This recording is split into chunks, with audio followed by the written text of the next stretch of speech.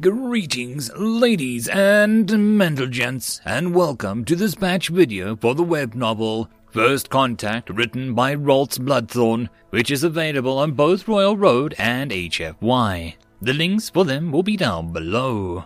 And as always, I hope that you enjoy, and if you do, please consider supporting the channel. First Contact Rewind, Chapter 74. Top Secret, Norfolkon, Nozenacon, Sigma Blue Lima 50 Confed. Kateshakaon was a unified outer rim system halfway between the Great Gulf and the United Inner Systems, firmly unified outer rim. It was an agricultural system with moderate resources and extraction. 3 planets firmly in the green zone, providing food for nearly 200 systems. The gas giant, refineries, and the asteroid extraction and smelting facilities provided raw materials to the great factory worlds of the inner systems. For 2,000 years, the Lima who evolved in the middle planet of the green zone had been pacified. The birthright had been controlled through genetic engineering. Their numbers diminished to a sustainable level so that after their system resources were collected, the species would survive according to the Unified Science Council.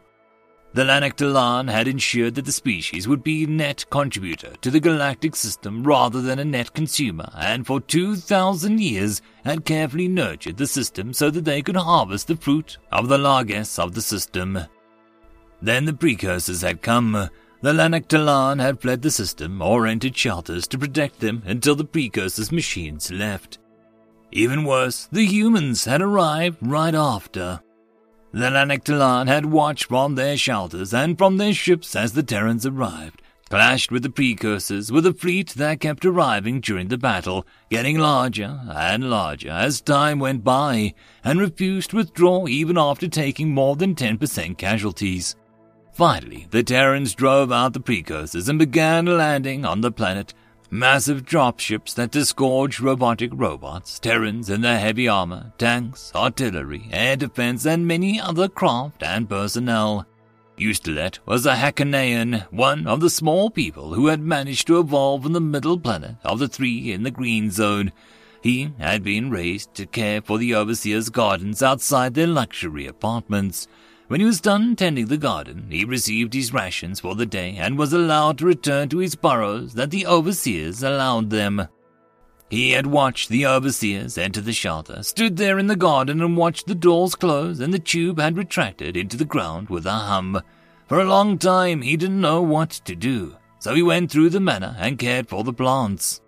When the darkness came, he went back to his burrow, where he heard others repeating the same thing. Many were worried. No ration coupons had been given out, and the dispensers would not give any food without the coupons. Eustelet and his Warren mates had huddled together, worrying about the lack of food. The next day, the houses were still empty. Eustelet wandered around, caring for the plants, then went and stood in the front of the computer terminal that was supposed to give him the ration coupon. It was dark, silent, and even when he risked touching it a few times. He and the rest of his Warren mates went to bed hungry. The next morning, Eustelet had been walking to his place of employment. The shuttles had shut down, just sitting there in the street, when he spotted something new. A group of Hakanaian females all walking down the street, holding infants, leading children, looking around with wide eyes. Eustelet had run forward, stopping and looking at the females. She had stared at him, fascinated by the way he looked. She was a house servant by the name of Eleft. She and other female house servants had been crying and investigated. They found an infant and child Hakanaians in a building and had rescued them. Then they had started walking, looking for if anyone had food. In desperation, Eustelet had opened the overseer food box, handing out the food to the females. He waited for an overseer to rush up and chastise him, maybe even hurt him for opening the box, but nothing happened. That night, many of the Hakanaians did not return to their warrens. Instead, they sat out in the green places where there were trees, bushes, plants, and pools of water, and watched the bright flashes in the sky. They oohed and awed at the flashes and streaks and the patterns in the sky. The next morning they began to leave the cities, streaming out into the fields and farms and great sculpted parks. They ate what they could, drank from where they could, as they left the cities. Ustalit stayed in the city. He painted arrows to where the food plants were, to where the water was, and wandered the empty streets. In his travels he found a display screen. On it he managed to puzzle out the meaning of the pictures. The pictures were asking if he needed help, if any of the Hanakanaeans needed help. He pressed the icon that he needed help. The icon asked if someone could come in and help him.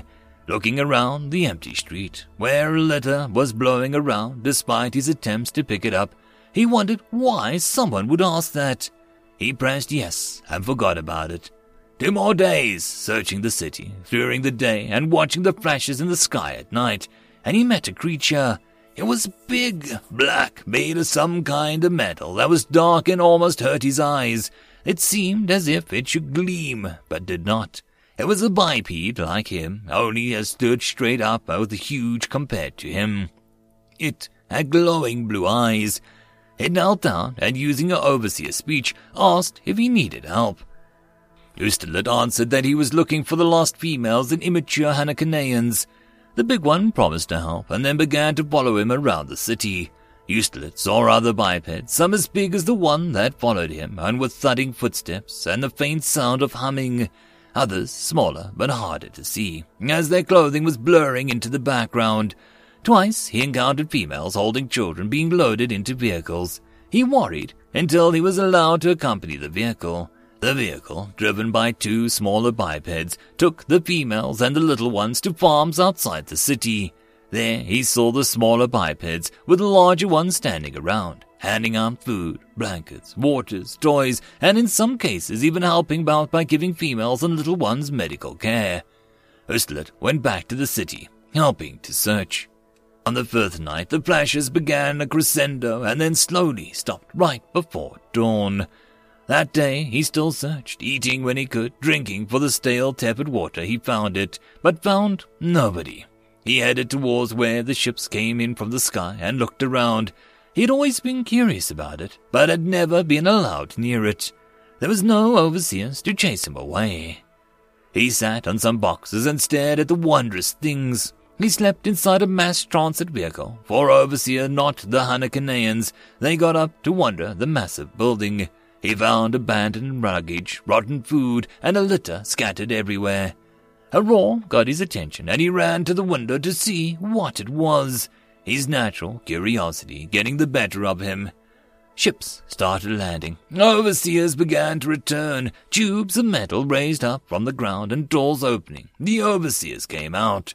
Tubes rose again and again, more and more overseers coming out. He ran out to the big black biped, whose eyes were still glowing blue, standing next to it, and watching as the tubes came up. The overseers exited the tubes. "They left you here to die," the big black biped rumbled in overspeech. "They went away," Ustalit replied, half agreeing. Ustalit saw his own overseer and the family leave a tube. The female trotted over, reaching down and grabbing Ustalit's ear. "Why are you not tending my garden, slave?" Madam Overseer harumphed. "You will be Dr. Ration coupons and every wilted leaf." "Release him," the big biped ordered, stepping between them. The Madam Overseer gave the blubbering exhale of shock. Galloping backwards, she motioned to the nearby security and social police. 4 of them came trotting over, 3 holding sting sticks, the 4th holding a thing that Ustalit had never seen. This creature interfered with my discipline of my slave," Madam Overseer harumphed. "Teach it a lesson. The system is under Terran Confederacy martial law," the biped said, the words vibrating Ustalit's fur. "Kneel down and put your gripping hands behind your head," the socio-police overseer stated, galloping nervously around the big figure. "Or be prepared to be negatively stimulated." "An assault upon one is an assault upon all," the big biped rumbled. "There is no need for violence." The overseer jabbed the biped with the sting sticks. Ustalit closed his eyes, not wanting to see the big biped fall down and foam at the mouth. He wished he didn't have to hear the scream. This is a violation of Terran Confederacy martial law status, Biped rumbled. Dustlet heard the sting sticks go off. You are assaulting a member of the Confederate Marine Corps, a duly recognized and bonded authority during the period of martial law, the biped said. Dustlet opened his eyes just as the social police overseer with the strange thing lifted a long object to his shoulder and pointed it at the big black biped. More overseer social police had shown up. Dustlet couldn't even see the lawsec and corpsec surrounding the biped. They had moved away from Dustlet, who was now forgotten. Do not, the biped started.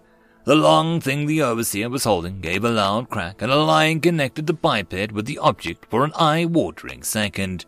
The biped still stood there, a light smear on his chest. First violation, transmitting to command and JAG, it stated. Several of the social police and lawsec drew their weapons. Dustlet had seen the social police and corpsec use those weapons to kill unlucky Hakaneans who had been accused of violations of the social order policy. He winced and watched as he forced himself to watch the executions. But more bipeds were showing up, only to be immediately surrounded by overseers with weapons drawn. This area is under Confederate law. Set down your weapons and raise your hands, one of the smaller bipeds stated. Dustlet saw that he had a sword in a sheath on his hip that was no longer than Dustlet was tall. One of the lawsec sneered and spit a cud on the ground at the biped's feet. This is corporate property. We do not recognize your authority. Another lawsec with a much more ornate sash pointed at the smaller biped. Execute this fool as a lesson to his compatriots. Lawsec turned and fired, hitting the biped in the chest. The biped looked down at the impact point, which had not even marred his strange clothing that had kept changing colors. Second violation. All the bigger ones intoned. Dustlet saw the big black bipeds all go from blue to green. Ports opened on the backs and large tubes rose out of their backs, connecting to their bodies by chains of smaller tubes. You don't want to do this, the smaller biped said. You can still stand down. The lawsec overseer, with all the flashy stuff on his sash, clopped forward, pressed the pistol against the biped's exposed forehead, beneath the short black hair but above the mechanical eyes, and pulled the trigger. The biped's head didn't move, and when the lawsec overseer drew back the smoking pistol, all that showed was a purple mark on the faded red and vanished between one breath and the next. Third violation, all the big ones stated. Command and JAG justification reached. Their eyes went to amber, the same small biped, all the mechanical eyes turning the color at the same time. Dustlet watched as swords were pulled out, not clean-edged metal ones with edges that roared and blurred and rattled. The biped had been shot in the head and pulled his out, the blade going from choppy-looking into a blurry roar, and swung it at the overseer, hitting the center like a base of the upper torso. Blood sprayed as the sword howled, tissue goblets sprayed out across the street, bone and cartilage was ripped apart, and the sword tore free. The overseer didn't even scream, just fell in two pieces, its mouth working. All around was the biped set to work with swords. The two larger ones turned to face the vehicles, the tubes on their backs suddenly vomiting fire as a loud brrrt sounded when they looked like a solid beam of light connected the biped to the lawsec vehicle. The lawsec vehicle suddenly exploded as it ripped lengthwise down the side. Dustlet dove to the ground, covering his head. Loud thudding footsteps sounded, and the black armored foot was on either side of him. Dustlet looked up as he saw the big black biped rip the Madam Overseer down the torso with the sword, flesh and blood spraying from the rapidly moving teeth on the edge of the blade. Overseers were screaming, pushing to get away, trampling at each other. Some were shooting around themselves with pistols, forgetting the lawsec and corpsec training as they tried to keep the crowd from knocking them over. A shot hit one of the smaller bipeds. The big one standing over Dustlet turned with the tubes over his shoulder and roared again. Brrrt. The crowd just dissolved as the twin beams of light arced across it. The overseers, those nigh on guards to Dustlet and his people, exploded into rags of bloody flesh. In a few moments, it was over. The street was cleared of overseers. "Are you all right, Colonel?" one of the smaller ones asked, and the one who had been shot in the head. "Yes, drop the Marines. I want this place locked down. Eject the Lannick lands. We'll sweep the system, make sure they're all gone, and turn this place over to the natives," Colonel said. He walked over to the huddled Ustalit. "I'm not gonna hurt you. None of us are," the Colonel said. He knelt down, holding out his hand. Ustalit took it carefully and was surprised that he was gently helped to his feet. "We are Terran Confederacy," he said. "How may we help you?" "Do not distribute, not for public release. Nothing follows." End of chapter. First Contact, Chapter 75. Dreams. Dream sat in a contemplative position, staring at an image of a map of various planetary lines in her mind.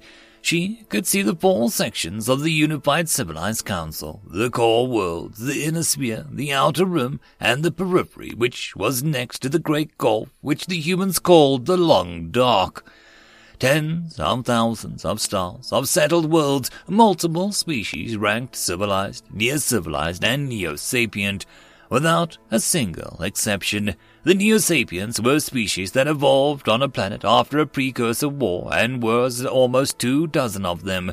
The Near-Civilized were a mixture. Only 14 races, 6 of them evolved after the war, the others were former food.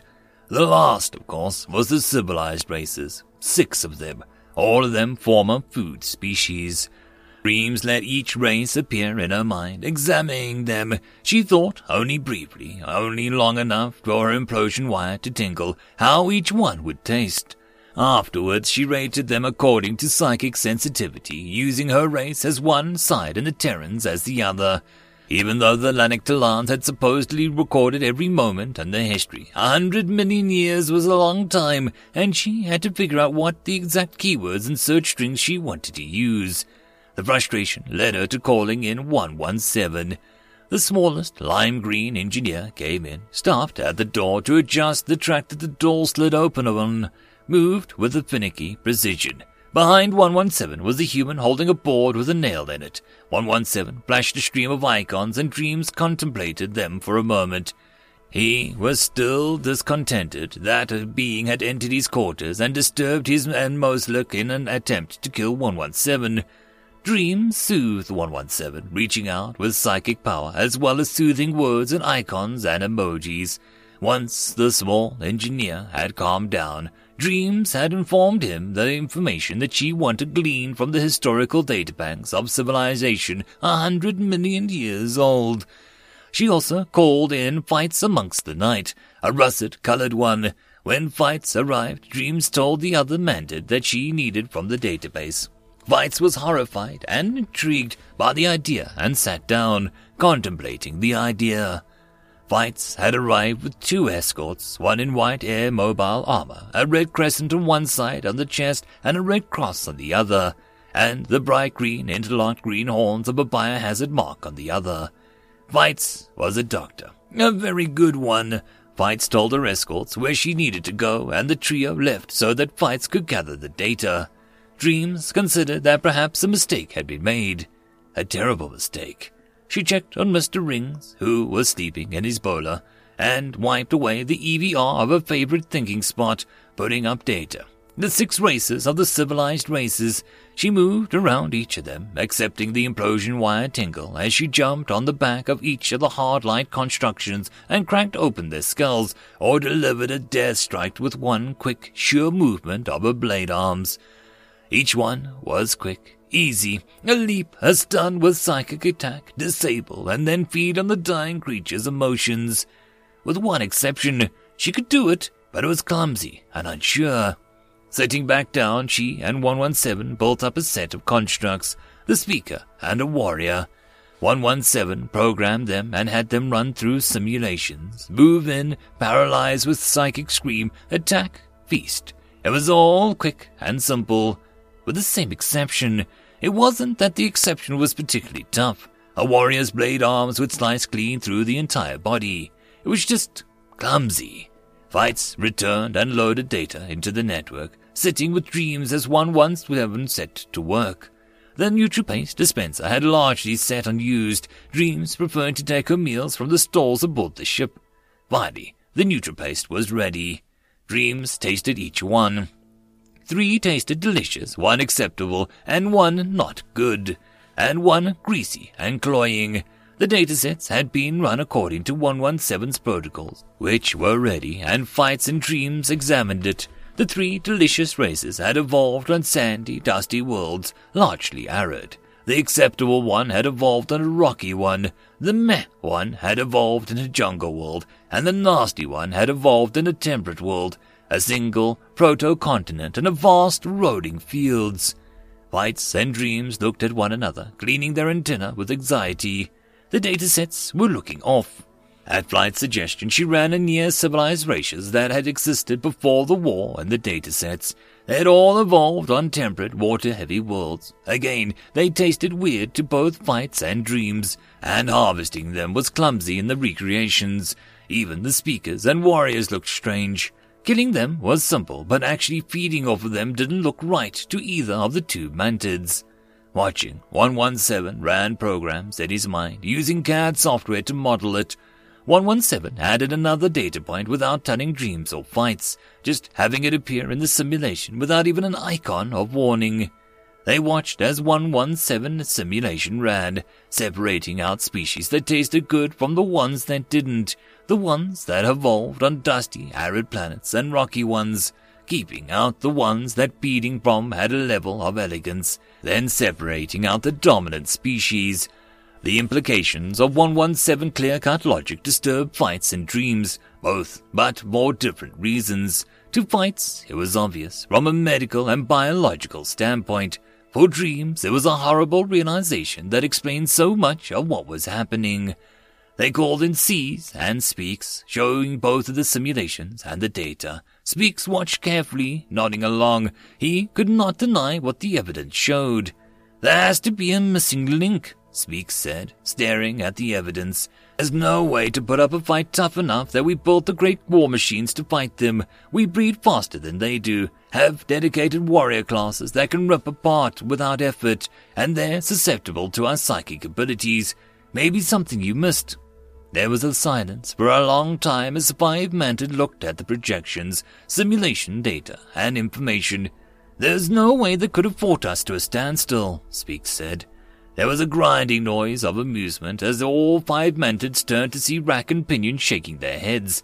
The 2 human warborgs ran the weapons checks, their eyes going from blue to green to amber and red and back through. The 5 Mantids put their heads together, talking quickly.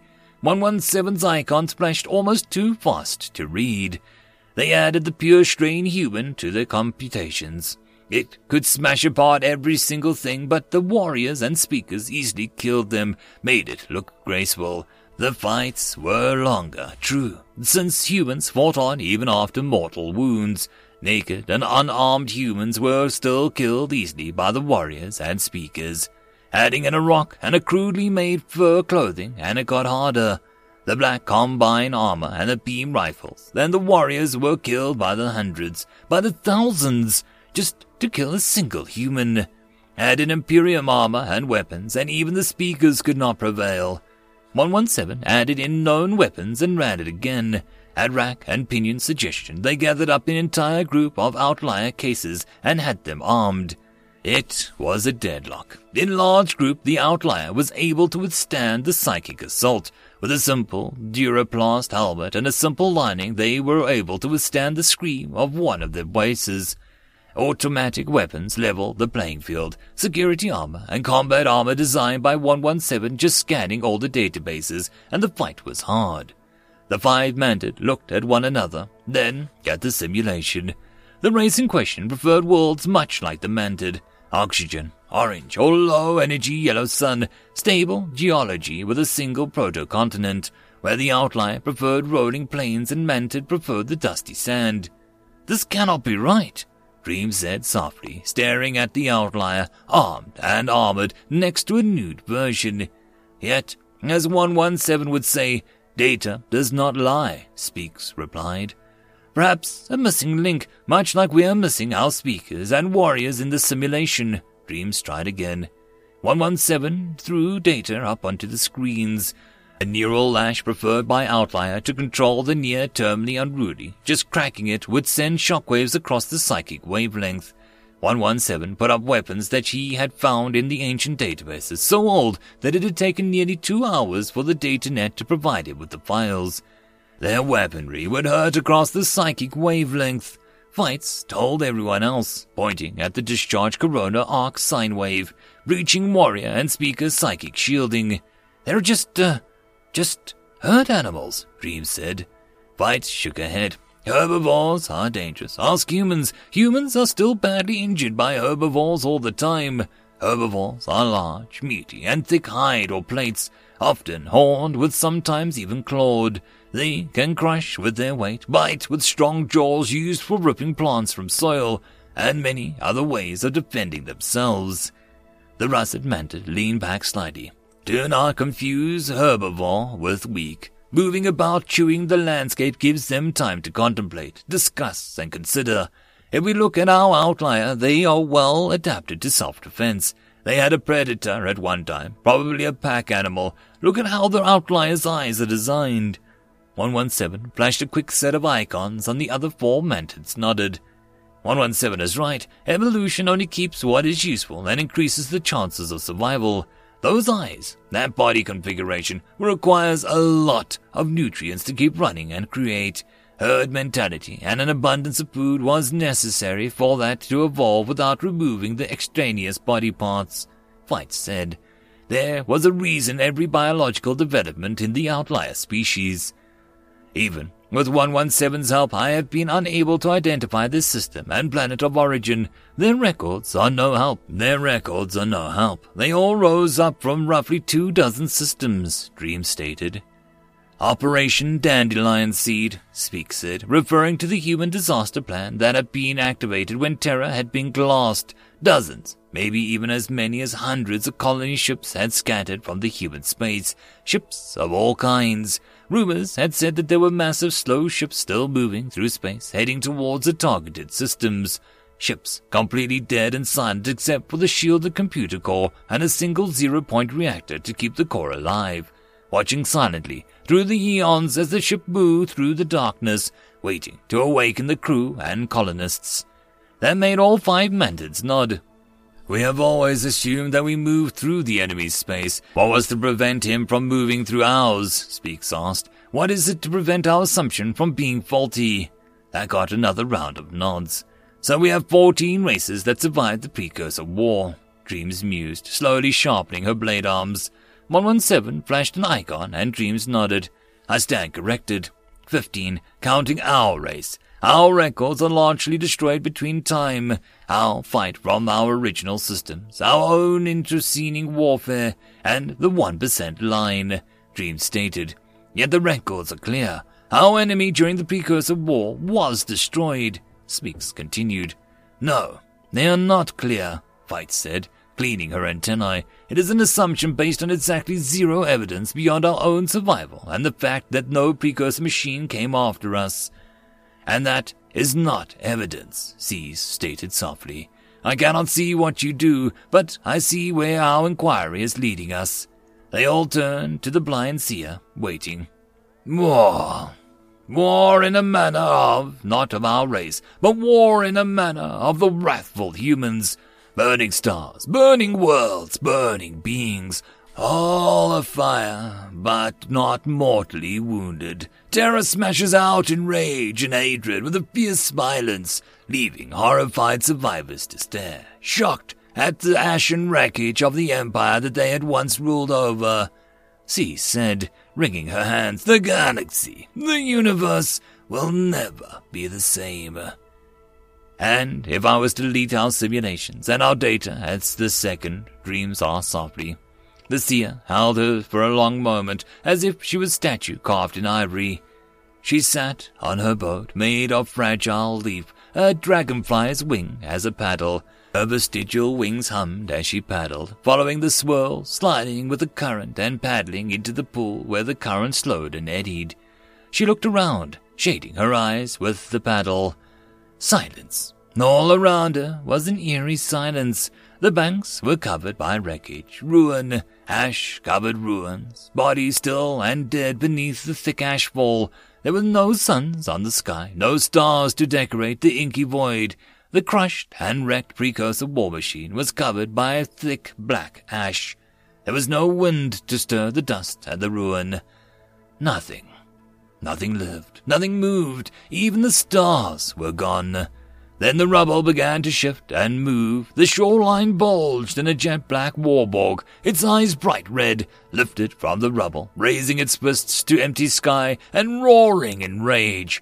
Blood and screaming bodies poured from its bellowing jaws. Its fists were covered with the remains of shattered worlds, history denied and destroyed pouring from its ruptured worlds.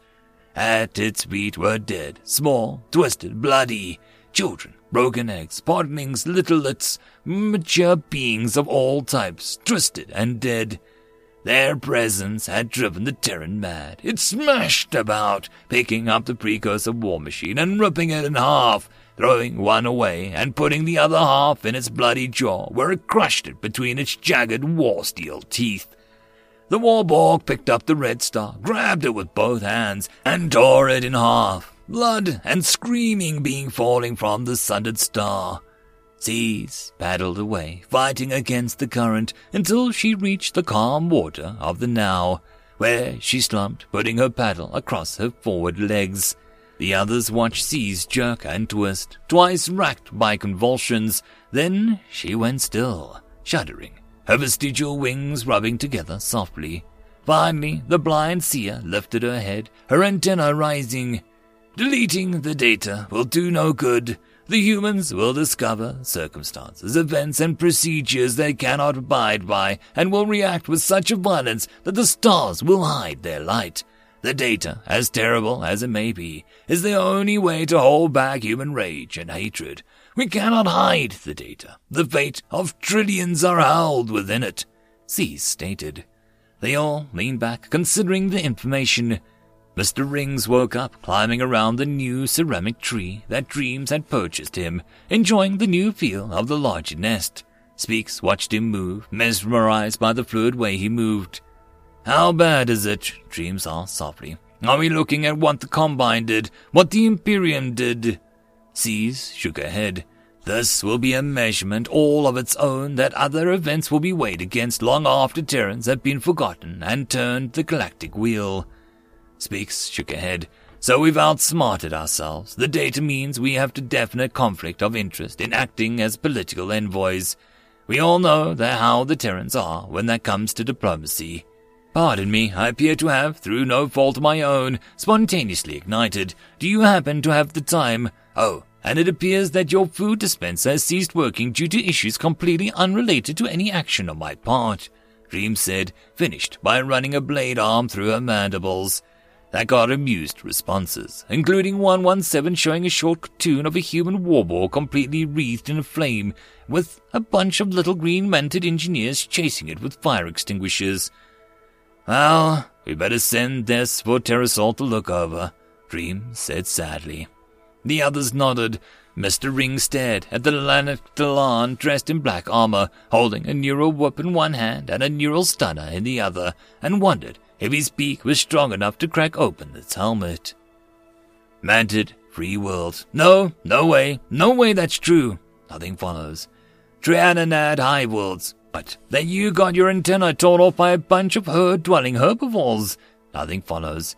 Rigel compact. You're acting like you never got your legs torn off by the humans. Nothing follows. Cygnus Surian Gestalt. Who cares? It's 100 million years ago. Most of us weren't even recognizable. Nothing follows. Manted free worlds. It's not what they are. It's that they're still around. Nothing follows. Digital, artificial, sentient systems. Just picture Project Dandelion Seed and apply it to a bunch of cows. Same idea. Picture the herd all scattering, thundering away. Where was the best direction to go? Into your territory, since your great war machines were chasing you. Nothing follows. Terran Confederacy. Well, yes, we're gonna end up finishing this war. We'll start with staging in systems within a few hundred light years of the deep darkness and go from there. This war is going to be long. There are factory worlds we're going to have to find and destroy. Well, lots of killing to do. Terran Confederacy whistles as it walks off, twirling a pistol. Terran Confederacy has locked off. Nothing follows. Trainer Ard Hive Worlds. I wonder if it's too late to pretend to be a pacifist. Nothing follows.